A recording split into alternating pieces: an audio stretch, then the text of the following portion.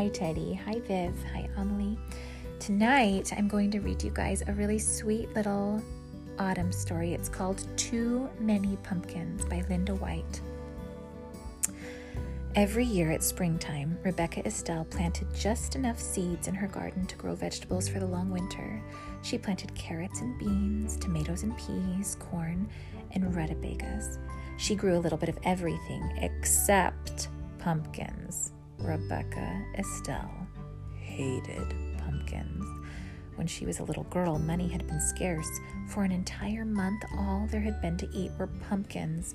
Baked pumpkins, steamed pumpkins, boiled pumpkins, lunch pumpkins, dinner pumpkins. Enough pumpkins. When things finally improved and there was more money to buy food, Rebecca Estelle decided that she would never eat pumpkins again, or even look at one, not ever. And she didn't until one autumn day, long after Rebecca Estelle's hair had turned snowy white. She was raking the leaves that fell each fall from her black walnut tree, and her cat, Esmeralda, was scattering them just as quickly. All of a sudden, the pumpkin truck passed by. Oh, she heard it coming, and she knew what it was. It rumbled by at harvest time every year. She turned her back and concentrated on picking up the last fallen leaf. She managed to ignore the truck until, splat! An enormous pumpkin tumbled off the truck and smashed into slimy orange smithereens all over the edge of her yard. "Come back here and get this pumpkin," she yelled, but the driver sped away. Oh my gosh, that's a huge pumpkin. "Well, I won't touch it," Rebecca Estelle insisted, getting her shovel from the barn. "And I won't look at it," she added, until she shoveled dirt on top of the pumpkin pieces. "I won't think about that pumpkin ever again," she declared. And she didn't until spring, when Rebecca Estelle was admiring the new sprouts in her garden. She noticed Esmeralda playing in some big green leaves growing at the edge of her yard. "How curious," she said, going over to inspect them. "I didn't plant anything there." Then Rebecca Estelle remembered the pumpkin truck and the slimy pumpkin smithereens. "Pumpkins!" she cried in disgust. "Come out of there, Esmeralda. I will not water those plants. I will not tend them. I will ignore them, and they will die." She picked up Esmeralda and stomped inside. But a week later, when Rebecca Estelle peered out her window, she saw that the vines had grown. She tramped to the barn, got her garden tools, and went to work on the pumpkin vine. She cut and dug until not one was left growing. "There, now there will be no pumpkins." She smiled and went back inside. But the next week, when she was weeding the garden, she noticed that the pumpkin vines had grown back. Rebecca Estelle marched inside and snapped the curtains shut.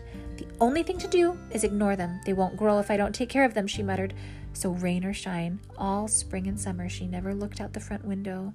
She used only the back door and never even glanced toward the vines. Neither did Esmeralda.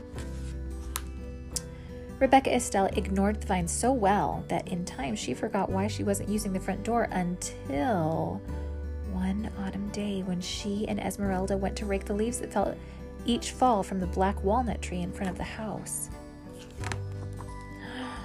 "Pumpkins!" Rebecca Estelle shrieked. Oh my gosh, you guys, in the picture, there are pumpkins everywhere, and they're big and orange. Pumpkin vines had twisted under the bushes, over the bird bath, through the porch rails, and onto the rocking chair. The entire yard was a sea of plump, round pumpkins.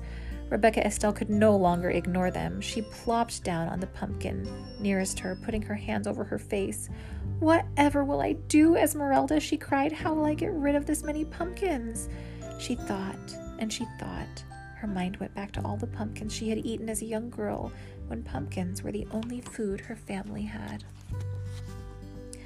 "Well, we can't let them stay here," she told Esmeralda. "Some people might need these pumpkins, and I suppose there are folks crazy enough to like them. We'll give them away." She marched off to get her wheelbarrow. Rebecca Estelle struggled to lift the first pumpkin, then the second and the third. She huffed and she puffed as she wheeled the loaded wheelbarrow into the lane. "I'm too tired to deliver these heavy pumpkins now," Rebecca Estelle grumbled. She mopped her brow with her apron and wondered what to do next. "Perhaps if I make them into pies, they will be easier to deliver. Such a nuisance."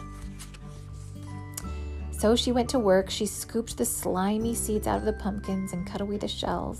After she boiled the pumpkin meat, she mixed it with eggs, milk, sugar, flour, cinnamon, nutmeg, and cloves to make rich pies. Then Rebecca Estelle made pumpkin tarts, pumpkin muffins, pumpkin cakes, pumpkin bread, pumpkin pudding, pumpkin cookies, until pumpkin dishes spilled out of every cupboard, drawer, and cubbyhole, and the seeds were a mountain in the corner. Well, that's the first batch, Rebecca Estelle said during her dusting her floury hands. Now to deliver them. She put the wheelbarrow outside the kitchen door, then loaded it with pumpkin treats. When it was full, just the thought of delivering all those pumpkin dishes made Rebecca Estelle tired. If only the people would come get them, she said. Then she had an idea. Rebecca Estelle whirled around and hurried back into the house for a kitchen knife. This should get people to come, Rebecca Estelle cried. She took her knife and sat in the middle of the pumpkin patch. She carved a smiling face on a nice round pumpkin, and a scary snaggle-toothed face on a tall thin pumpkin, and boo on a short squat pumpkin. She was so busy carving pumpkins, she hardly noticed how dark it was getting. When she could no longer see, she went to the shelf on the back porch and got the sack of candles she kept for emergencies. If this doesn't get people to come here, we'll have to deliver them all ourselves, she muttered to Esmeralda. Oh, and in the picture, there are so many jack-o'-lanterns. Rebecca Estelle peered into the darkness for a long time. She didn't see anything. Still, she watched until finally she saw a light, faint at first, then brighter, and then more lights bobbing through the night. "Here they come," she shouted. "Esmeralda, let's heat up some apple cider." Young and old, everyone in town came. "Rebecca Estelle, we thought you hated pumpkins," they said. "We saw your jack-o'-lanterns from the end of the road and came for a closer look." "I was hoping you would," said Rebecca Estelle. "Where did you ever find all these pumpkins?" people asked. "I came by them quite by accident," Rebecca Estelle said, smiling. "Would you like some pumpkin pie? There's plenty." She winked at Esmeralda. Everyone enjoyed the pumpkin pie and cider and had a good time. So did Rebecca Estelle. And when they were ready to go home, she made sure each carried a jack-o'-lantern, a bag of seeds for roasting, and a pumpkin treat. Rebecca Estelle gave away everything that reminded her of the pumpkins she had always hated, until all that remained was a handful of seeds. Those she tucked snugly into her pocket, where they would be safe until planting time next spring. The end. I like this story. It's really sweet. Rebecca Estelle did not like pumpkins because when she was a little girl, that's all they had to eat. So everything was pumpkin this, pumpkin that. And then she kind of accidentally grew a bunch of pumpkins, and she did not want to use the pumpkins for anything. She just wanted to ignore them. But then she ended up making all sorts of treats and all sorts of jack-o'-lanterns, and the neighbors came and they loved them. And guess what? Rebecca Estelle decided she would keep a few seeds so she could do it again the next year. Kind of a sweet story, isn't it? Do you know what? We need to carve our pumpkins. We'll probably do that this week or next because Halloween is coming up. Very exciting, right, guys? I hope you're having a wonderful rest. I love you, love you, love you, love you.